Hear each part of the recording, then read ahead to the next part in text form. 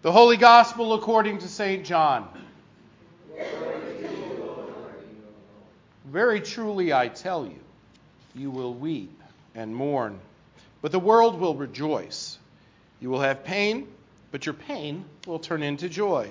When a woman is in labor, she has pain because her hour has come. But when her child is born, she no longer remembers the anguish because of the joy of having brought a human being into the world.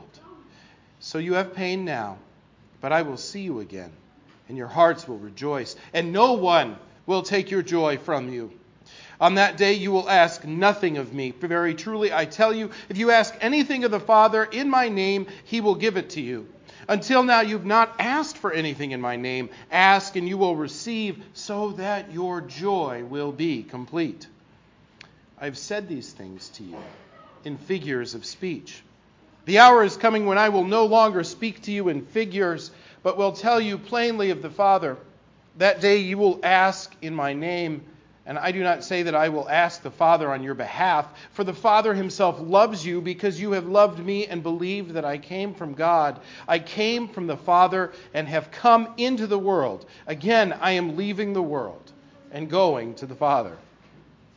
His disciples said, Yes, now you are speaking plainly, not in any figure of speech. Now we know that you know all things and do not need to have anyone question you. By this we believe that you came from God. Jesus answered them, Do you now believe? The hour is coming, indeed it has come, when you will be scattered, each to his home, and you will leave me alone. Yet I am not alone, because the Father is with me. I've said this to you so that in me you may have peace. In the world you face persecution, but take courage. I have conquered the world. The Gospel of the Lord. Praise to you, Lord. All right, you may be seated. Grace and peace to you from God our Father and from his Son, our Lord and Savior, Jesus Christ. In my day job, as many of you know, I work as a chaplain over at Nathan Adelson Hospice, and I got my real introduction to how brutal the work is when I found myself caring for a 19-year-old young man who was dying of throat cancer. He had a tremendous family. And I got to know not only him, but I got to know his family. And we were able to put together a very meaningful memorial service for him with so many of his friends who were gathered together. And in the midst of that pain, I was just at the barbecue that the family had afterward. And I was so thankful that in the midst of a difficult situation, some good was able to come. This family was able to get support. And I watched young people taking care of each other in the wake of a loss, starting with his siblings and then with so many of his friends. But then, it was not less than a week later, I got a phone call from his mom that this young man's fiance had checked into a hotel and had taken her own life. So the wounds that were healing had been reopened. I've dealt with suicide many times before in my life.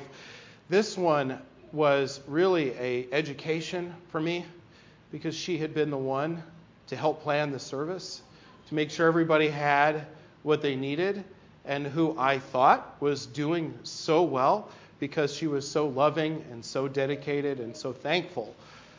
She was the last person that I was concerned about.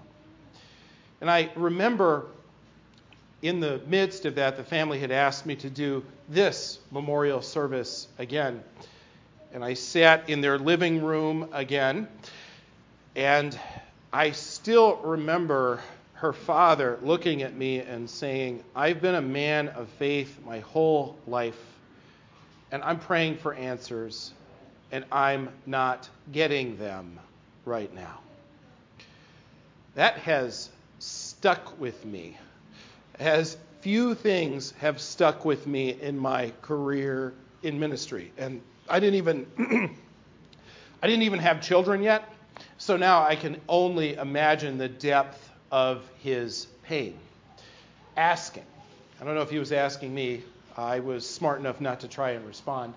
But asking, where are these answers? Why is God so silent? And I think that's a good impulse that we have sometimes. In the midst of the things that we suffer in the world, we ask, why are these things going on? That why question is incredibly important. I'm sure that our ancestors went, why did Erg die? Erg ate berries from that bush. They must be bad to eat, right? Asking why is a wonderful survival mechanism for our species. Unfortunately, not all of the suffering that we experience in this life is as natural and predictable as the kinds of food to avoid, or the kind of mastodons that maybe you shouldn't go after with your club. The suffering that we face in life sometimes is so random, so chaotic, so jaw-dropping, that we really feel that we are at a loss. And I think that is the experience of looking at the world we're living in, or put more simply, that is the experience sometimes of watching the news and shaking our heads, wondering why the kinds of things that happen. Now, preachers in this age have gotten really good at going through the litany of terrible things that we face. I mean, historically, probably a lot better than even 100 years ago in terms of disease. But yet, no matter how far we've come technologically, spiritually, the human race really hasn't improved a whole lot. And I could probably give another sermon on technologically what what is happening to us spiritually, but that's another sermon. I've learned in the midst of people telling me, I want answers. I learned, as I did from that first day, that to try and answer these questions is a futile endeavor. I took a class in philosophy of religion in college, and we were talking about the problem of evil, and one young lady I went to college with, who was a very, very devout Christian, said, well, I think the reason that God permits so much suffering is that when we get to heaven, we'll finally appreciate it. And the professor had obviously heard this before and had a great answer. He said, if parents book a Walt Disney vacation and then lock their kids in the closet for a month, feeding them bread and water, you don't call them good parents, you call the police. So our explanations sometimes fall flat in terms of the things that we suffer. And I've started to tell people as they ask me, what good reason is there for my loved one to be dying of cancer right now? I say, if I were to tell you a reason, would you like it? If an angel from heaven were to tell you a reason, would you like it? And usually we are able to kind of go down another path. It's really interesting here that the history of religion so often has discouraged questions. When we are told in this story that the disciples, in the midst of hearing all the things that Jesus has to tell them as Jesus is going to face his own suffering, they say, hey, we get it now, Jesus. We finally understand what you're talking about. This is great. We don't have to question you anymore. And Jesus doesn't say, oh, finally, the good disciples, finally, teachers, right, this feeling, finally, my kids are getting it. They're learning, right? Jesus does not have this reaction. The reaction Jesus has is, oh yeah? hang around till tonight. See how good your answers are going to help you, or how well your answers are going to help you. Help me. And we know the story. That as soon as the temple guards show up, as soon as Jesus is arrested, the disciples run like teenagers at a house party when the police show up. Not enough of a laugh there, but Miss Pat's laughing because she remembers those days. Right? So the disciples thought they had answers, but what they had were not answers, right? I take from this that not that we can stop questioning, we must continue to question. But when it comes to the suffering that we face in the world, Jesus is about so much more than giving us answers. As a matter of fact, Jesus begins by talking about suffering in these terms. You will have suffering. And he doesn't say that there's going to be a point to it, right? You can always tell false prophets because false prophets are telling you that they have a secret escape hatch out of suffering, right? You see it when you start flipping the channels and you see those guys saying, if you send me $100 check, I will pray and we will unleash a miracle on your family, right? That's the most obvious example of an escape hatch, right? But there are other escape hatches that people latch onto in the world. Well, maybe if I have enough money, maybe if I have enough friends on social media, maybe if I just try to be a good enough person, maybe I will have less pain. And Jesus says, sorry, suffering is what you get when you're here. And not only will you have suffering, but the world around you will rejoice while you have it. For those of you who've lost a loved one, or even have been through some kind of trauma, right? When you're suffering and you are walking around and people are just going about their daily business, that is sometimes the worst feeling in the world. And say a prayer if you can for all of the people who've lost loved ones coming up to this holiday weekend, who maybe have to go to barbecues or are not going to barbecues this weekend because they don't want to tell this story over and over again, right? Jesus says, in this world, you will have it. There's no getting around it, right? And when Jesus talks about there being suffering in this world, I think we sometimes misunderstand what Jesus means. We are told in this same gospel that the world does not recognize the light that is within it. So the world, or literally the cosmos, that's where we get the word, the cosmos is not the world itself, but it is the forces in the world that cannot comprehend, that push against, that deny and refuse to participate in the goodness of God. So when Jesus says, I've come into the world, or I'm going out of the world, he is talking about that constant struggle, that constant battle that he is getting into. And he says that I am in this world because my Father loves it.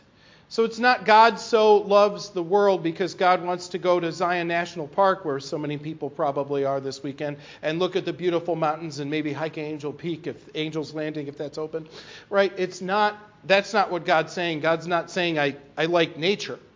God is saying I love the world. I love the things that are pushing against me. I love the things even that hate me. I love all of it. And I'm going to do something about it. Now, our struggle is that when we hear God saying, I'm going to do something about the world, we kind of think of God kind of as an IT person, right? We talked about this in Bible study, right? God saying, well, have you tried turning the world off and turning it on again? Right? We kind of look at God as an IT person. Find the function, find the system that needs to be fixed. Maybe you can reinstall some software, right? We think that God has a technical fix for what we are suffering and what we are dealing with in the world. But God does not offer a technical fix. God offers a physical fix. I told people a lot of times when they're dealing with their grief that people come to me and they want to talk about architecture. What can I build in my life? What kind of answers can I get so that I am not suffering? I always tell them, unfortunately, I can't help you with architecture. What you're being called to do is garden. Right? Gardening is a physical way of relating to the world. Any green thumbs out there? Any wannabe green thumbs? Not that many? And Marissa stepped away. So, right, when you garden, you till ground, you plant seeds, you water, you fertilize, you figure out all of the watering equipment in your garage that I can't do, thank God for Marissa. And you wait. It's the toughest thing, is to wait. But notice what Jesus says about suffering in the world. He compares going through suffering to a woman in childbirth. I cannot speak about this from experience, and I will not try to. But in childbirth, from the perspective of the terrified father, you wait. You listen. You pay attention. You listen either to your midwife or to the doctors and nurses, the people who have been there before and who help you through it. And you go through that pain. And it's all worth it, because at the end, there is new life. And so what Jesus is trying to tell the disciples is, I am not going to give you the answer to get around your pain, or to short circuit, or to delete, or to get rid of your pain. I am going to bear your pain in my body, so that out of what I do, new life can come. It's a little bit like a story I recently read in a book of essays by Phil Clay, who is an Iraq war veteran, a former Marine, who writes very poignantly about the experience his particular generation has had in war during the 2000s and the early 2010s in the Iraq and Afghanistan conflicts. He's also written a novel called Missionaries as well about this experience. So Phil Clay, if you're watching, awesome, love your work. If not, I hope people buy your books and read them. He tells a story that I cannot get out of my head. There was a chaplain in his unit in Iraq, and they were attached to a MASH unit, or I don't know if they called it a MASH unit, but a medical unit who was there in Iraq who would respond, especially in situations where there were civilian casualties. There's suicide bombings, firefights, and they tried really hard to be present for all of the people. Now, my friend Ben is in town getting ready. We'll pray for him, I hope, to start emergency medicine at UMC. And military triage is probably the toughest triage there is. You have to make a judgment right away. Who can be saved? Who can't be saved? Where are we moving people? But this unit and this chaplain wanted to make sure that everybody who suffered had somebody to be there with them when they died. So this chaplain, this Lutheran chaplain, who had 5 children of his own, found himself in the place of holding the body of a young boy who was dying and doing that agonal breathing because he'd been hit by shrapnel. He held this child. The child died. He kissed him on the forehead. They started calling him whenever there were children.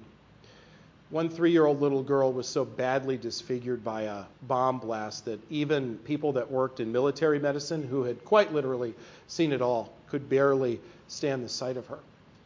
He held her as she died as another member of the Marines who had a little girl at home the same age, held her hand as, I won't even describe it, but it was gory. And after all of these children, and especially after this little girl, the Seabees, the engineers of the unit, constructed rocking chairs for the chaplain to sit and hold on to children as they passed away. Now, what I was most profoundly struck by in this story is that this chaplain, he's a Lutheran, by the way, and he wrote how his faith had been profoundly damaged by that experience, where he'd not felt any kind of heroics at all because of the violence that he had watched inflicted on children in holding these rocking chairs, holding these children in these rocking chairs. I think it's powerful because this chaplain gave everything that he was to these children who had no hope, just to be that human presence, just so these children were not alone. He struggled losing everything, even his faith. And so whenever I see suffering in this world, whether it's in Buffalo, Uvalde, Texas, the suffering I witnessed after the Mandalay Bay shooting, or just the daily suffering of people passing away from cancer and all sorts of illnesses, I don't look for answers. I think about Jesus sitting in his rocking chair, holding all of us when we have no hope, speaking to us, holding our hand, telling us that we are loved. It costs Jesus everything. But Jesus would be no other place. And when we get to the other side of that suffering, we get to the new life that Jesus is creating, we will look back and be so thankful. And I hate to tell you, because I want to close on that note, but do you know what I said at the funeral for that poor young woman? I said, I know so many of you have been looking for answers. So many of you have asked me if I have any answers. I don't know. But I hope God gives you what is better than answers. Comfort, peace, life, and joy, as Jesus says, that cannot be taken away. That's his victory. Amen.